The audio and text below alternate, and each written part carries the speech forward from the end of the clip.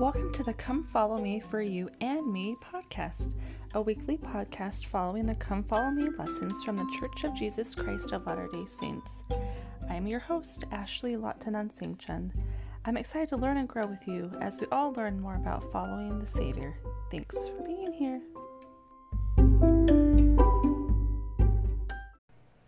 Hi everyone, welcome back to the Come Follow Me for You and Me podcast.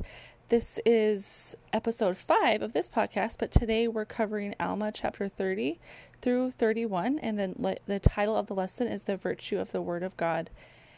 And I wanted to just jump right into the introduction of this lesson. I found it really powerful. As the title mentions, the virtue of the Word of God, I felt that the introduction talked a lot about the great impact that our words can have for good or for bad. So I wanted to read through the introduction and kind of give some thoughts I had along the way as I was reading it. But it starts out saying, the accounts in Alma, chapter 30 through 31, clearly demonstrate the power of words for evil and for good. The flattering and great swelling words of a false teacher named Korihor threatened to bring many souls down to destruction. I feel like that's a really powerful statement right there, that this one man had that power to bring down many souls to destruction. I think this is a good reminder that every one of us can have a powerful impact on people, either for good or for bad. So I think that was really interesting. The manual goes on to say, similarly, I hope I'm saying that right, the teachings of a Nephite dissenter named Zoram led a whole group of people to fall into great errors and to pervert the ways of the Lord. Again, another really great reminder of what one man can have, what one man can have a negative impact on those around him. But then we learn in contrast, Alma had unwavering faith that the Word of God would have a more powerful effect upon the minds of the people than the sword or anything else, including the words of Korihor and Zoram. And I love that as well. Like I said earlier, that we can have a positive or a negative impact depending on our words. And so it's interesting to see how these two men, Korihor and Zoram, led whole groups of people away. But Alma, he also had unwavering faith, and he believed that the Word of God would have a more powerful effect upon the minds of the people than anything else.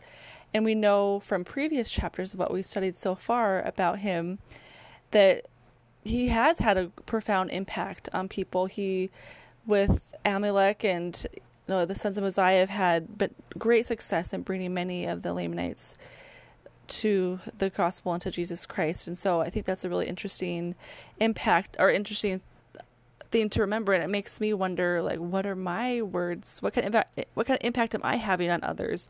Is it positive like Alma, or is it negative like Zoram and Korihor? So I thought that was a good self-reflection moment for me to think about. But the introduction goes on to say that Alma's words express eternal truth and drew upon the powers of heaven. And I thought about, maybe how it explains there that his words, he spoke eternal truth and he drew upon the powers of heaven when talking to these people, the dissenters. And I know sometimes I get intimidated when I see this more often just on social media because we haven't really been around people that much lately, but I feel like that there's so many times I see people that I know who have been active members of the church at one point, or who and are no longer active, or people that I know that seem to, I guess they're kind of active but kind of not.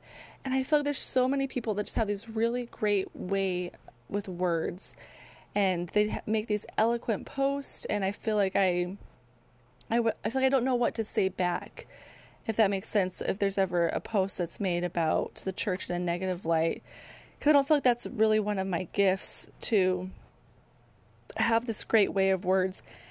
And so I feel intimidated, and I oftentimes don't say anything. But I really liked how that line, how Alma's words expressed eternal truth and drew upon the powers of heaven. It gave me some inspiration about how I could potentially help those who maybe have fallen away, or just give some, maybe how to respond to people who I feel intimidated. I don't really know what to say back, is just making sure that we're expressing truths and that we pray as we're talking to know for guidance about what to say. So I mentioned how him doing that silenced Korihor, and the words that Alma said invited heaven's blessings on those who went with him to bring the Zoramites back to the truth.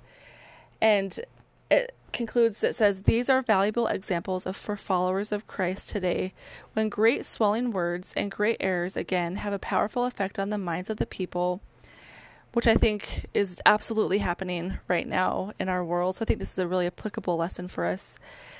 But it says, but we can find truth by trusting, as Alma did, the virtue of the Word of God. So again, I feel like this is a really important lesson about just how important it is, like our words and the Word of God as well. So I feel like that this intro was packed with a lot of really, really great thoughts, and it made me think of a few different things. But specifically, one was, it made me think about a talk by Elder Holland called The Tongue of Angels. And I believe this was given in the late 2000s, maybe 2006 or 7. I didn't write it down here, but you could look up the title, The Tongue of Angels.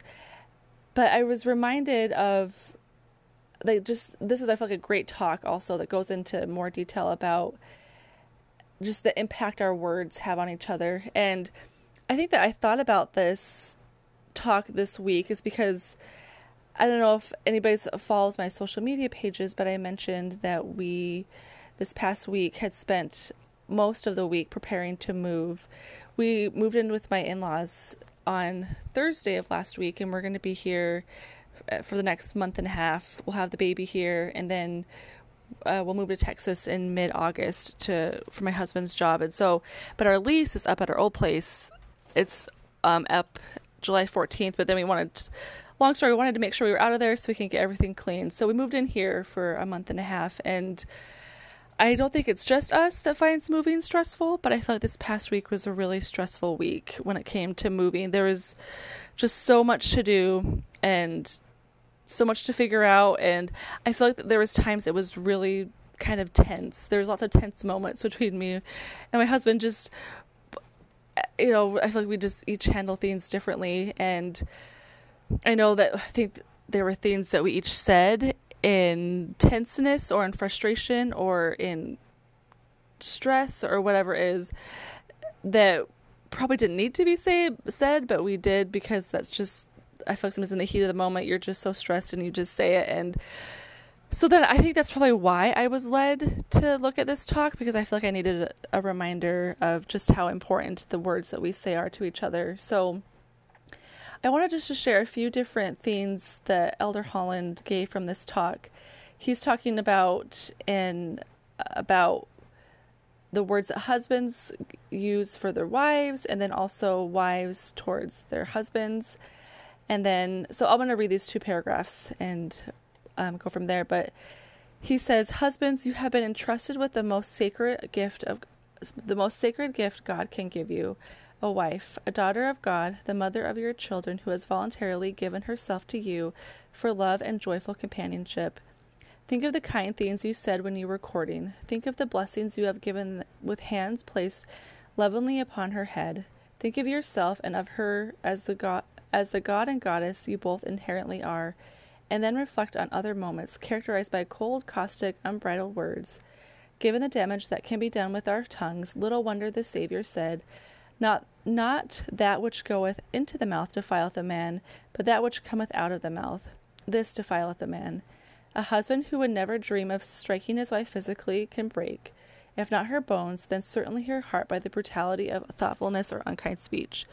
And I feel like I have to preface that this is not at all how Mike was. It wasn't like this bad as Elder Holland was saying, but it was just stressful. So I think I like that, just how the things that we say defile us and not necessarily what comes into our mouth.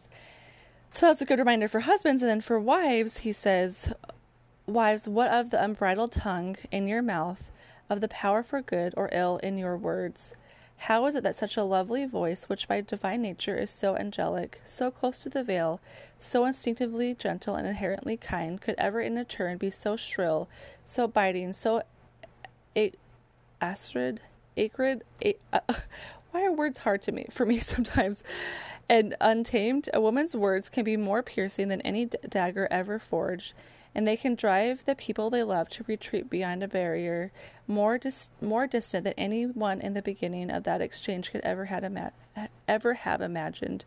Sisters, there is no place in that magnificent spirit of yours for abrasive expressions of any kind, including gossip or backbiting or catty remarks. Let it never be said of our home or our ward or our neighborhood that the tongue is a fire, a world of iniquity, burning among our members. Again, that was a really, I feel like, powerful reminder, and I hope that wasn't the kind of person I was this past week and the things that out of frustration were said. But I think that's a good reminder that how he says there is no place for any kind of gossiping or backbiting or catty remarks. I feel like that can be easier said than done at times, but a great reminder from an apostle just to be careful of the things that we say. And I feel like it was something I needed to hear just to be reminded of. And I like this one quote that he said as well. It says, "In all of this, I suppose it goes without saying that negative speaking so often flows from negative thinking, including negative thinking about ourselves. We see our own faults. We speak, or at least think, critically of ourselves. And before long, that's how we see everyone and everything. No sunshine, no roses, no promise or hope of happiness. Before long, we and everyone around us are miserable." That's super powerful, just the impact of our negative speaking, but that comes from negative thinking about ourselves. And I feel like that can be so easy to do. I don't know if it's just easy for women. I find myself having lots of moments where I know I'm thinking negatively, more negative than I should. And maybe that's why at times I don't say things that are as positive as I should. But I think that was just also really a great reminder. So much of this, I feel like, was something, maybe that's why I do this podcast, is more for myself, is I just need to remember these things. But I just wanted to conclude his talk, or his thoughts from his talk, saying, "So brothers and sisters, in this long eternal quest to be more like our Savior, may we try to be perfect men and women in at least this one way now, by offending not in word, or more positively, but by speaking in a new tongue, the tongue of angels. Our words, like our deeds, should be filled with faith and hope and charity, the three great Christian imperatives so desperately needed in the world today. With such words spoken under the influence of the Spirit, tears can be dried, hearts can be healed, lives can be elevated, hope can return, and confidence can prevail." And I loved that. I feel like he mentioned that these are the Christian imperatives that are so desperately needed in our world today. And I know that anybody who looks at the news or anything like that would be in total agreement that that's absolutely what we need. And so I just loved this introduction that just gave me a good reminder of the impact of our words. And in this lesson, we go into more detail about how the negative impact that Korihor and Zoram had because of the negative things that they were teaching, but then also the positive impact that Alma and his brethren had by the positive things. And so I think that's a great reminder for us just to have a self-reflective moment of what kind of words are we using. Are they positive like Alma, or are they negative like Korihor and Zoram? So I just felt like that was a much needed reminder for me in this time that's just so stressful and so difficult. So that's the introduction.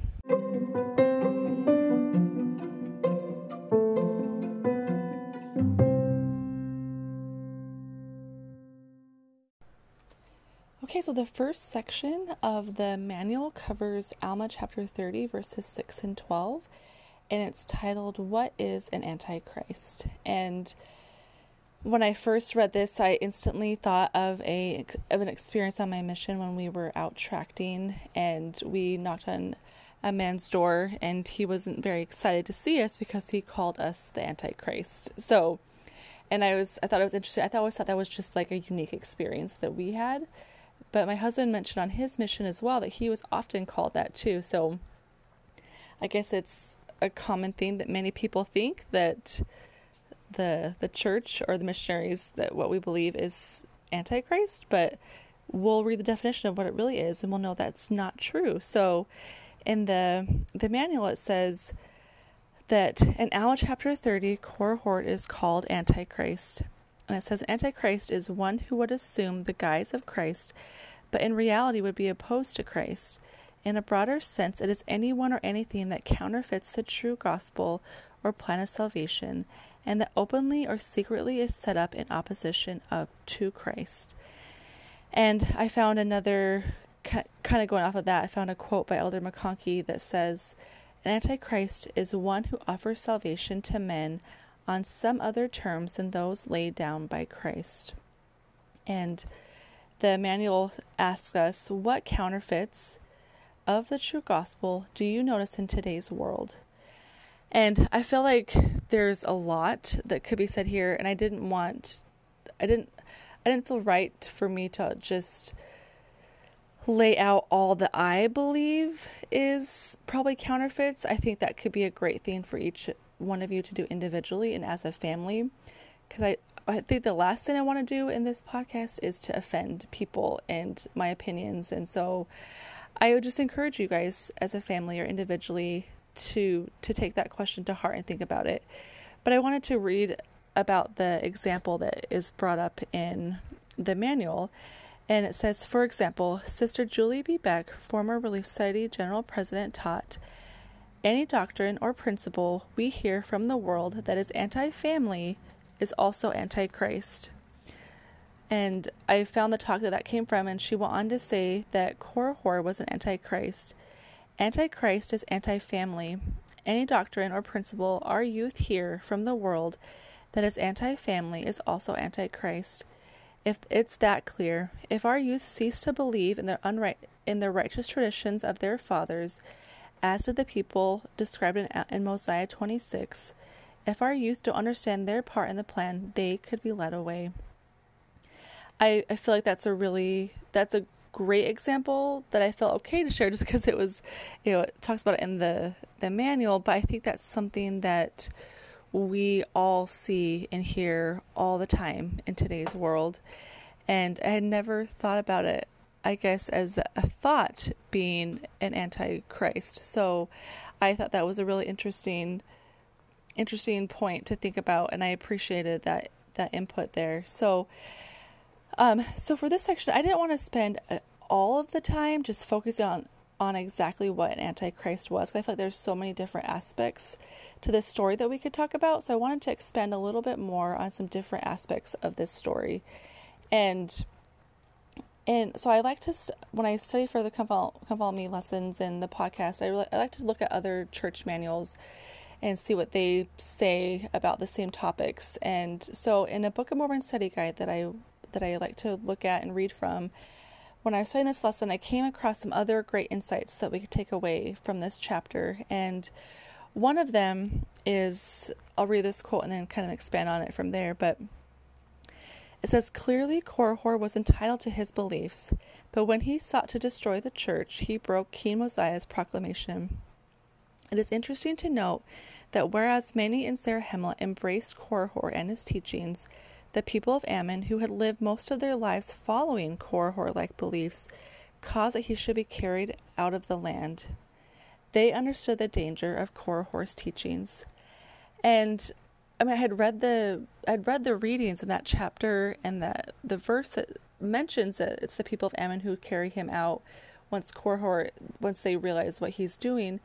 But it just struck me as I read that, it's interesting, I guess, to me, because, I've been a member of the church my whole life, and for all those who are listening who also have been a member their whole life, and I guess it doesn't just apply just to lifelong members, but really anybody, do we understand the danger of Korihor type teachings that we may hear today? And are we like the people of Ammon who carry these beliefs out of their lives when we hear them? Or do we embrace them? And I feel like in today's world, a lot of times we hear these Korihor type beliefs on social media or in the news, or I don't know, conversations through people. I mean, it's so prevalent of how we can be exposed to these different beliefs that, as stated here, are Korihor-like beliefs. And I found it really powerful that it was the people of Ammon who were at one point, followed those beliefs for most of their life. They were the ones, after they had been converted, that caused that he should be carried out of the land. And so it was a good reminder to me that, am I taking those, if I hear a core-like belief in my life, am I doing what it takes to take it out of my life? And because a lot of it is shared on social media, a lot of it can be very easy for us to take out of our life, whether it's to unfollow a certain account or to mute something or someone maybe that is sharing those types of beliefs that we know deep down aren't right. So, or do we continue to read them and to embrace them? And we can see what happens when people embrace them, as they know they're led away from the gospel. So it was an interesting thing for me to think about. And, just am I being as vigilant as the people of Ammon and carrying out those beliefs in my life when we hear them? Because I know we're exposed to them all the time. So, and I would also, I guess, give that challenge or recommendation to you guys as well. So think about that. Are you being like the people of Ammon and, causing those beliefs to be carried out of your life, or are you embracing them? And I wanted to also touch on one thing my husband and I talked about when I was going over some thoughts with him about this. He said he likes to think about, when he reads this chapter, is, how did Korihor get to the point that he was at to become this Antichrist? And, from the story we read that he asks Alma for a sign, and Alma is like, you wouldn't even believe I gave you a sign, but okay, here's a sign. And so it says that he was struck dumb and he couldn't talk, and this was according to the words of Alma. And so when the chief priest or the chief judge saw this chief judge wrote to Korihor saying, are you convinced now? Is this a sign enough for you? And then Korihor responded by writing back saying, I know that I am dumb, for I cannot speak. And I know that nothing save it were the power of God could bring this upon me. Yea, and I always knew that there was a God. So deep down he knew it, but this next verse I feel like is a really powerful one to remember. He says, but behold, the devil hath deceived me, for he appeared unto me in the form of an angel, and said unto me, go and reclaim this people, for they have all gone astray after an unknown God. And he said unto me, there is no God. Yea, and he taught me that which I should say, and I have taught his words, and I taught them because they were pleasing unto the carnal mind, and I taught them even until I had much success, insomuch that I verily believed that they were true, and for this cause I withstood the truth, even until I have brought this great curse upon me. So I feel like that was really an interesting thought to me, is that he knew deep down that what he was teaching wasn't true, but like he mentioned, what he was teaching was pleasing to the carnal mind, and so it was we all have the natural man in us, and so it probably was pleasing to him first, and then as he began to teach it, he realized just how pleasing it was to those around him. And because it's pleasing to the carnal mind, I feel like it's easier at times to give in to the natural man than not. And so he had much success until he believed what he was saying was true. So he didn't necessarily believe it was true, what the devil had told him to teach, but because he had so much success, he started to believe that it was true. And then it brought this great, he ended up dying, and it just brought he had a very terrible ending to his life because of that. So I thought that was an interesting thing to think about, is just the things that we hear. We can make ourselves, I guess, believe the things that we hear are true just because they are so pleasing to the carnal mind. So I feel like a lot of this, I feel like I've been saying, is, just go to, look on our social media and how just be careful of the things that we are being exposed to. And I think this is a good reminder for myself too. I'm not saying this in a place where I feel like I figured this all out, because that's not the case at all. But I feel like it's a good reminder for us to, just be mindful of the things that we are being exposed to. And if there's things that are going against what we can feel deep down are not right, then we need to be like the people of Ammon and get those things out of our life as soon as possible.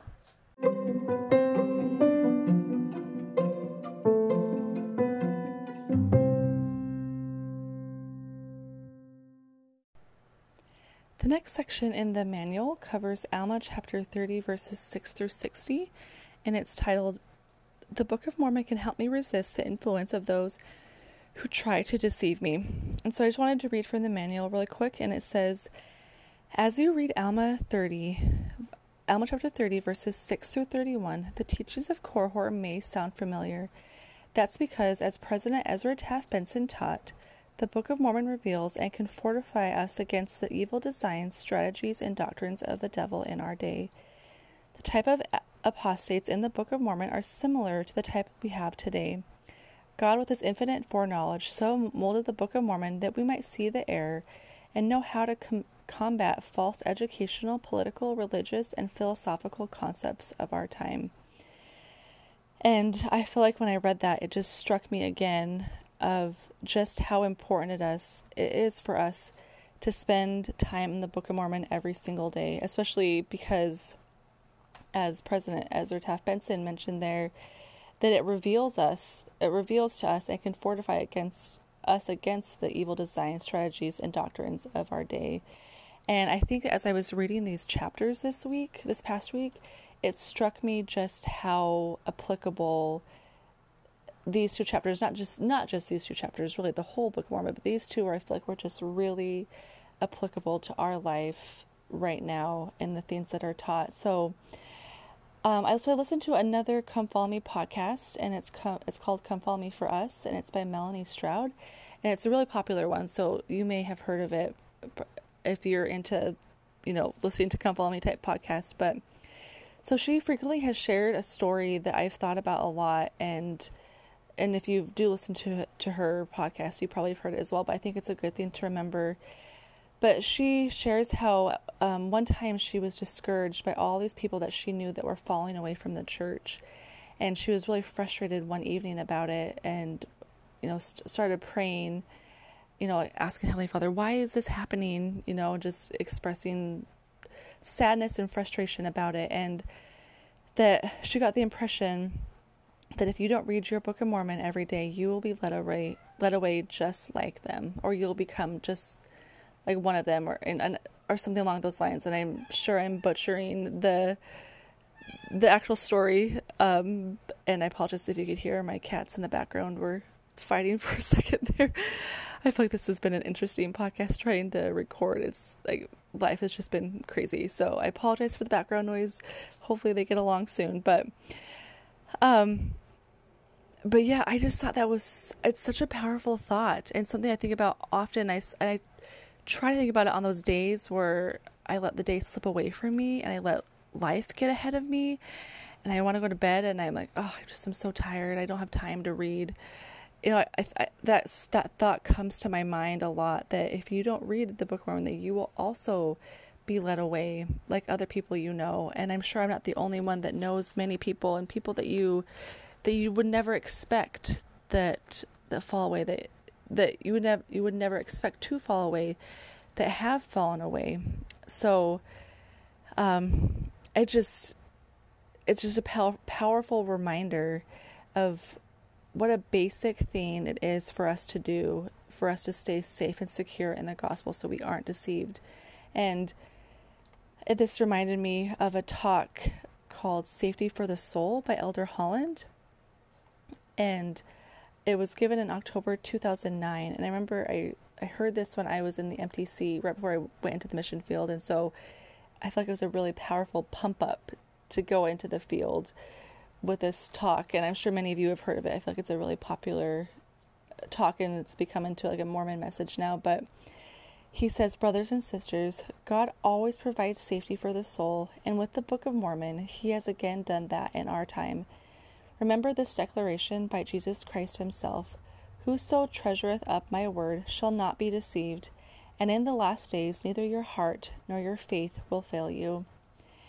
And it makes me, think about earlier in the Book of Mormon with the iron rod, and how we're taught in that chapter of that it's the Word of God that leads us to back to Heavenly Father and Jesus Christ.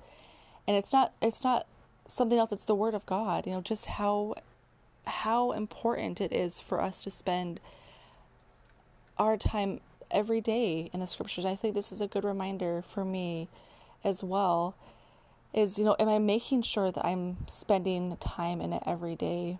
Because it's, how he says that if we do that, we will not be deceived if we treasure up the Word, and we won't, and our faith or our heart won't fail us by doing that. So I really love that reminder of just how important and how simple and basic it really is for us to return to live with Heavenly Father again, but how difficult it is at the same time because it's so simple. So, but the manual, so going along the manual, it asks us to consider making a list of the false doctrines Korihor teaches in this chapter. And so I found a few that I wanted to talk about, and I guess encourage you as I mention these to see if they sound familiar to you. I know that many of them sounded familiar to me, and I'll kind of express some thoughts along the way as I share them. But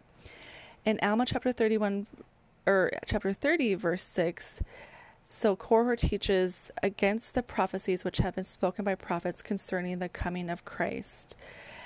I guess I don't know if I have heard that as much, and maybe I'm just being totally off, but I know many people just don't believe in him anymore. But which kind of goes along with in verse 12, Korihor teaches that there should be no Christ. And I think that's a pretty prominent thought nowadays, is that, he doesn't even exist to a lot of people. And then in verse 13, he preaches that no one can know of anything which is to come. And this goes along to me in my mind with verse 14, that he teaches that the teachings of prophets are foolish traditions of our fathers. So when I was thinking about 13, he preaches that no one can know of things to come. But as members of the church, we believe that prophets can help guide us and teach us of things that are to come and help prepare us against those things. But it just made me think about, too, and going off of verse 14, where he says that the teachings of prophets are foolish traditions of our fathers. I feel like after every general conference, there's always things that are shared, that people share against things that have been said in general conference. And there's always opposition to what has been said. And there's always criticism. And so I feel like that's a very applicable thought, that he was teaching that then, and I feel like this is also being taught now in our life. And verse 17 in Alma chapter 30, Korihor tells the people that there could be no atonement made for the sins of man, but that every man fared in this life according to the management of the creature, every man prospered according to their genius, and that every man conquered according to their strength, and whatsoever a man did was no crime. And I feel like this is something that's very applicable to our life. So I wanted to share little thoughts, and I hope I don't offend anybody by what I'm about to share. Because, again, that's not my intention at all. These are just thoughts. So I hope you take that as just a thought we're about to share. But so I feel like I'm a big fan of personal development. I think it's really interesting to me to read books or listen to podcasts or read things that teach me how I can be a better person.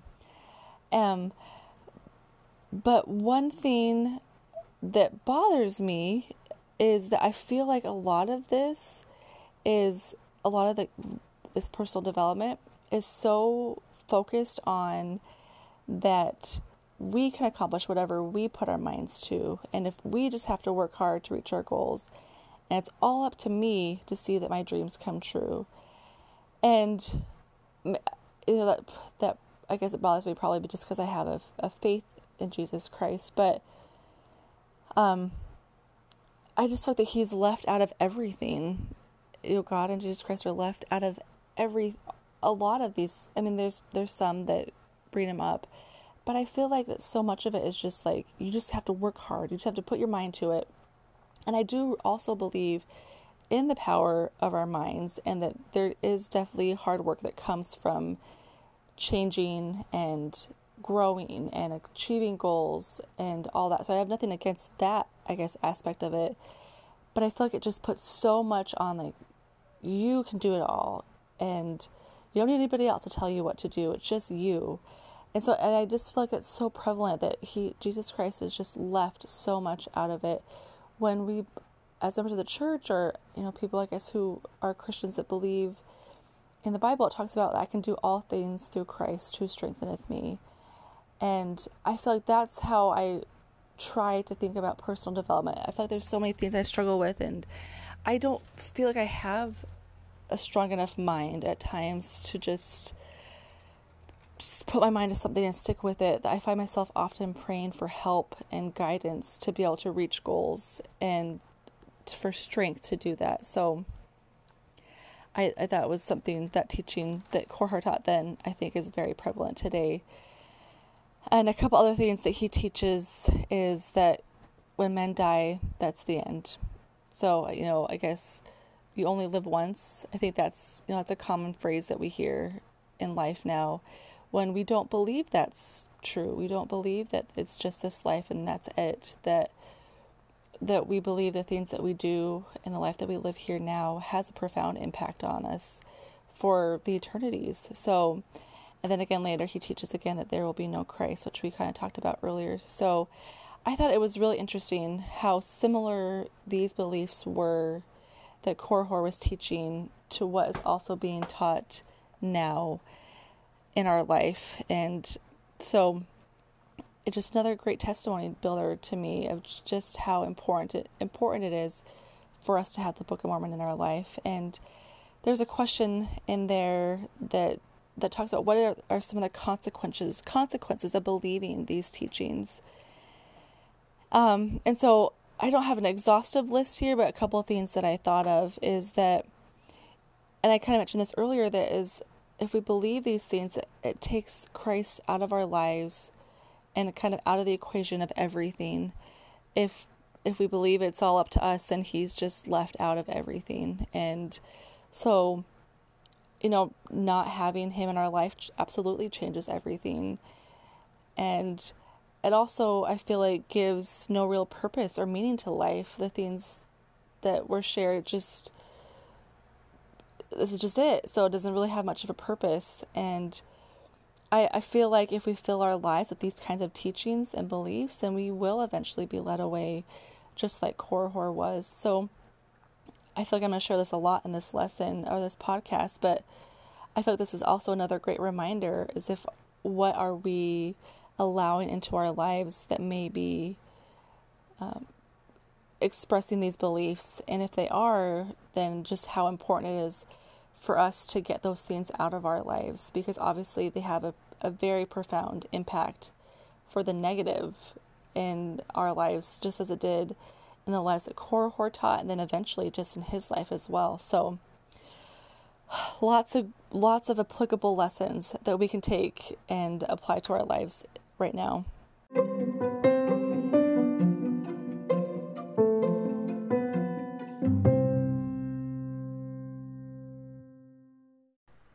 So the last section of the manual covers Alma chapter 30, and it's titled God's Word Has the Power to Lead People to Righteousness. So it's kind of an introduction towards what's happening in this chapter, that at the end of Korhor, so it's interesting, in 30, there's all this Korhor drama and all this sad stuff that happens there. So that's over, right? And then at the beginning of Alma chapter 31, Alma receives word that the Zoramites were perverting the ways of the Lord. So I can't imagine what he's like, I just took care of this problem, or this problem just finished, and now here's another one. But the Zoramites had a leader named Zoram, who was leading the people away down to dumb idols, it says. And his heart began, so this is Alma's, said in verse 1, that his heart began to sicken because of the iniquity of the people. And it caused great sorrow to him that there was so much iniquity among his people. I can't imagine, especially because he's worked so hard to help spread the gospel.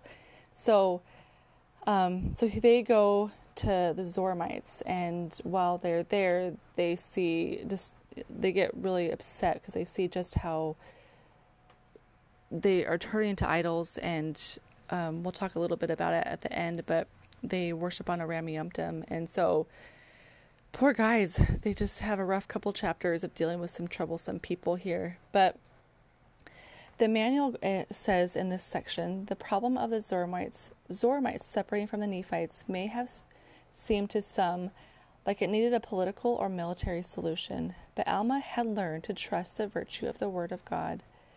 And the manual asks us to think about, what do you learn from Alma chapter 31, verse 5, about the power of God's Word. So I wanted to read that verse. In Alma chapter 31, verse 5, it says, "And now, as the preaching of the word had a great tendency to lead the people to do that which was just, yea, it had a more powerful effect upon the minds of the people than the sword or anything else which had happened unto them. Therefore, Alma thought it was expedient that they should try the virtue of the word of God." And from that, I feel like I learned that hearing the word of God can be so powerful. And I don't know, I think, even though I read that and I believe that, sometimes I struggle to know, I guess, if that's true in situations that are difficult, in dealing with people who maybe share things that are against what I believe, or in situations that may be confrontational when it comes to people not believing things as the other person does, if that makes sense. So, but I guess if I think about it, if I try to force someone to believe something that I'm saying, like, for example, by using physical force, which that's not the kind of person I am. I'm not like a physical force type person, but let's just say that's who I was. And I was like pushing people around, like, you need to believe what I'm saying. You need to, like, what I'm saying is right. Like, I can't believe you don't believe it. Like, I don't think, actually, I know that they would have zero desire to believe what I was saying. And thinking, kind of turning the tables, I guess, on myself, if that's how someone was forcing me to believe something, I feel like I would instantly put a wall up to that person, and I would instantly have a hard heart, and I would have zero desire to listen to what they were saying, and I wouldn't be convinced of what they were saying. So, and I think I am not the only one that's noticed this, but I feel like this kind of behavior is so common right now. It's just crazy. I feel like it's just all over the place. People are trying to make each other believe what they think, and it's not usually done in really peaceful ways. It's been kind of the opposite, really. And I'm sure, like I said, I'm not the one that's noticed this. It's been very contentious and very lots of fighting and just mean-spiritedness going on. And I don't believe that anybody will change anybody's mind by acting like that. So it's a good reminder from this verse that Alma says that the preaching of the word of God had a greater tendency to lead the people to do that which is right than by anything else. So when I read that, and as I've been thinking about it, it reminded me of a recent press release that President Nelson shared in regards to some of the unrest that's been happening in our world in the last 2 months. And again, I hope I don't offend anybody by sharing this. I really, again, is not my intention at all. But I remember when I read this press release, and this was in response to the riots and all the destruction and violence that was happening recently, and I just found what he said really powerful. So I won't read it all. I'm just going to read some of it that I feel like this stood out to me, that feels applicable towards this particular section of the power of the Word of God, and just that has a more powerful impact than other things. But he says that illegal acts such as looting, defacing, or destroying public or private property cannot be tolerated. Never has one wrong been corrected by a second wrong. Evil has never been resolved by more evil. And he says we need to foster our faith in the fatherhood of God and the brotherhood of man. We need to foster a fundamental respect for the human dignity of every human soul, regardless of their color, creed, or cause. And we need to work tirelessly to build bridges of understanding rather than creating walls of segregation. I plead with us to work together for peace, for mutual respect, and for an outpouring of love for all of God's children. And I just thought that was such a powerful, like, to me, when I read that, I feel peace, and I feel a greater desire for action instead of someone yelling at me to do something, if that makes sense. So I just believe that. I do believe that the power of God's word has greater power to lead people to righteousness than any other form of trying to lead someone to do what's right. So the manual also goes on to ask for us to think about, how have you seen the word of God lead people to do that which is just?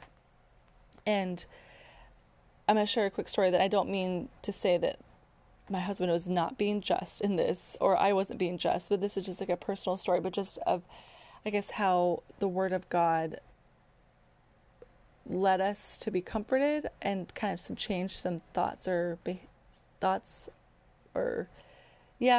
behavior, I guess. So, I think I've mentioned before that during this pandemic, some of the struggles that our family has had has come to my husband's job. So he was offered a position in Texas on March 10th of this year. And this is like right before things went crazy. And our city in Ithaca went into lockdown on March 15th. So literally 5 days before this hit.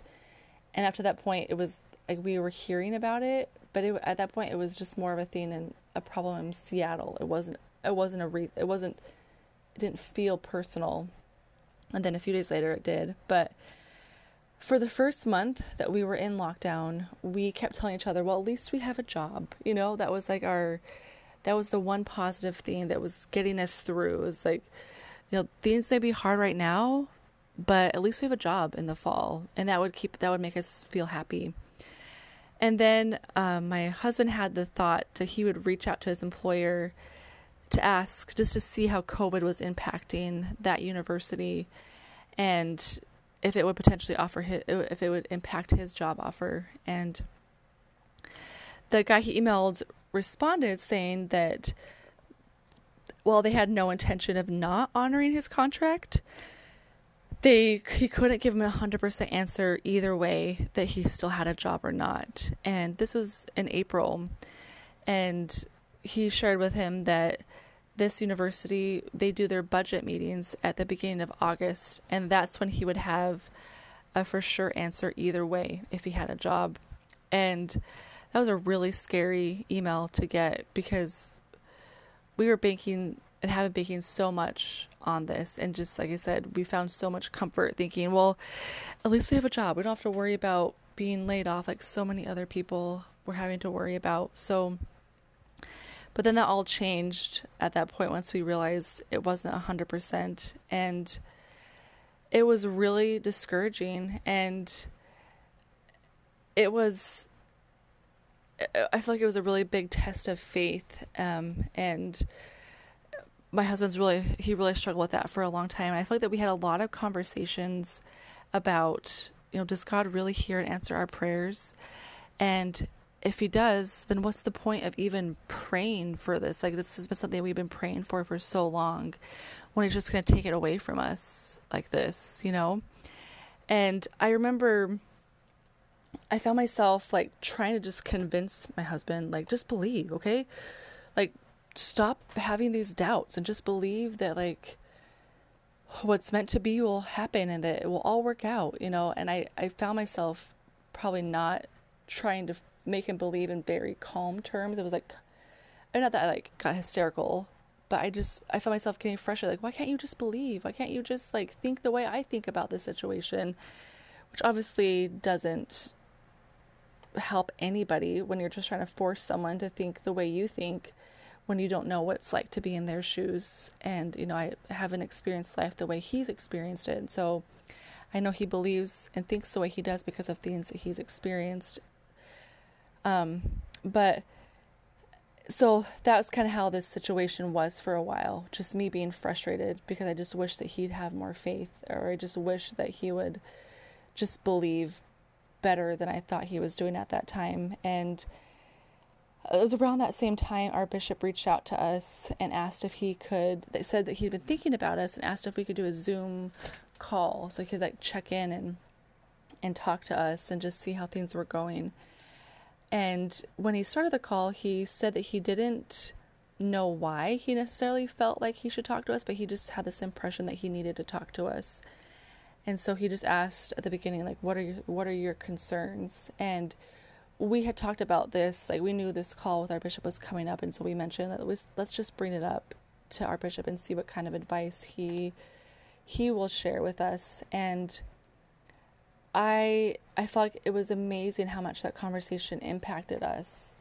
Me knowing, I guess I was humbled that I probably wasn't approaching the situation as lovingly as I should have. And then it also helped my husband to hear the word of God from someone, like a leader, our bishop, who he respects and very much. And our bishop is a very, very kind man and just very peaceful and just obviously was inspired because he shared the exact things that we needed to hear. But I feel like it absolutely changed the way that we started thinking about this situation. And it was really powerful. And at this point, my husband still has, at this point from what we're hearing, is a 90% chance this job's going to work out. That he's already in this year's budget. It's the next couple years that we are a little bit unsure about. But we still have this uncertainty that the final meeting doesn't happen until August 6th, I believe. And we are planning on leaving New York to drive to Texas on August 10th. So 4 days before we're supposed to drive and move is when he'll get his answer either way. But everything we're being told right now is that he will have a job. So we're going off of that and moving forward as if that's going to happen. But I feel like that things have really changed in our conversation about this really difficult situation because of that conversation with our bishop. And so I feel like that was a really big testimony to me that that God's word really does have is very powerful to lead us to righteousness. And it's humbled me to, again, not try to force him to believe the way that I believe, but, the bishop encouraged him to do personal study and prayers, and I know that he's been doing that. And so it's just a great testimony building experience for me of just how powerful the word of God is, and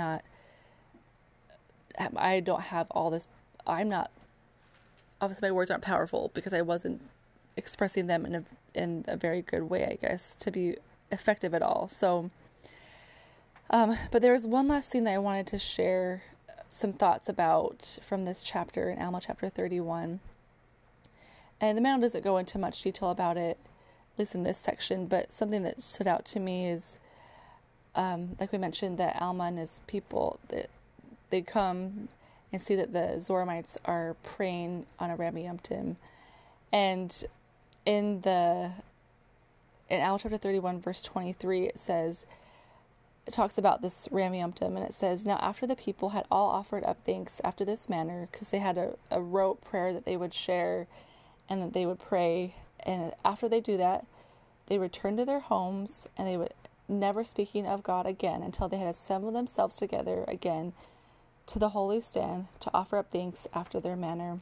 So it was just very, I guess in modern church language, they were Sunday Mormons, which I guess that's kind of even outdated because we don't call ourselves Mormons anymore, but it was all a show, I guess, for them, and it was not sincere, and they just did it once, and then they went on their merry way, never thinking and speaking about Christ again until they came back to that.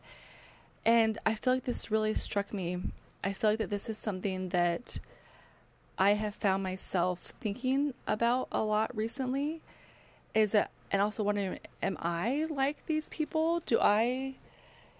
I'm trying to do this podcast to hopefully help bless people's lives and help, bring the Spirit to their lives. But I don't know I don't think it's just me. I've expressed this thought to my mom and sisters, but I feel like sometimes when you try to do something good, like sharing your testimony or trying to share the gospel, that Satan just works extra hard on you. And I feel like that's absolutely what's been happening. I feel like during the week, I just find myself getting more distracted with life and not putting as much time or attention probably into the daily aspects of worship as much. And so I found myself wondering, am I like the people, the Zoramites? Do I just use this podcast as a rammy-umptum and just share these great things, and then I go throughout my week, I never think about Christ ever again? So, that's probably a little bit dramatic, but that's what it led me to think about is, how I don't want to be like that. I don't want to be just a Sunday only member of the church and then go on the rest of my week forgetting about the things I've taught or the things I've learned. And I guess I would encourage all of us, everyone else who's listening, to think about that as well. Do we just worship on Sunday and then go on the rest of our week and not speaking of Christ again? Or do we make sure that he's a part of our daily lives every single day and not just on Sunday? And so I would just encourage you to have a reflection moment to see where you are. I know it was a good self-reflection for me to kind of see where I am now, and to make some goals of how I can change and not be like these people. So I feel like it was what I needed to hear, and hopefully that is helpful to someone else. But that is it for this lesson this week, at least coming from the manual here. There's a lot that I'm sure that also could be taken out of these scriptures, and I know that's the importance of each one of us being in the scriptures to see what we personally can learn as we read. So I would just encourage you to continue to read, and I would be interested to hear the things that you learn from the chapters in Come Follow Me, and what impact you feel like that they're having on your life. So again, if you follow me on social media, I'm on Facebook and Instagram. Come Follow Me for You and Me is the handle for both of them. And if you wouldn't mind, I'd love to hear the things that you are learning from your Come Follow Me reading. And I apologize that this is coming a bit later. As mentioned from my social media posts, this past week was just a little bit crazy, and I feel like I got very little sleep, and I was reminded of just how I do not function on very little sleep. So I had to take a kind of a break last night and sleep and not finish this podcast. But I am really grateful for this lesson. And like I mentioned before, I feel like it's so applicable to us in our life, because so much that was shared in these chapters are what is happening in our life right now. And I'm so grateful for the Book of Mormon that we have, that helps guide us at this time when this is happening now, and helps us to know how not to be deceived and how we can hold tight to the iron rod, and just continue to encourage everyone to read their scriptures, as I'm also encouraging myself every day, so that we won't be deceived, and that we can return to live with our Heavenly Father again. And I look forward to speaking with you guys next week as well. Have a good day.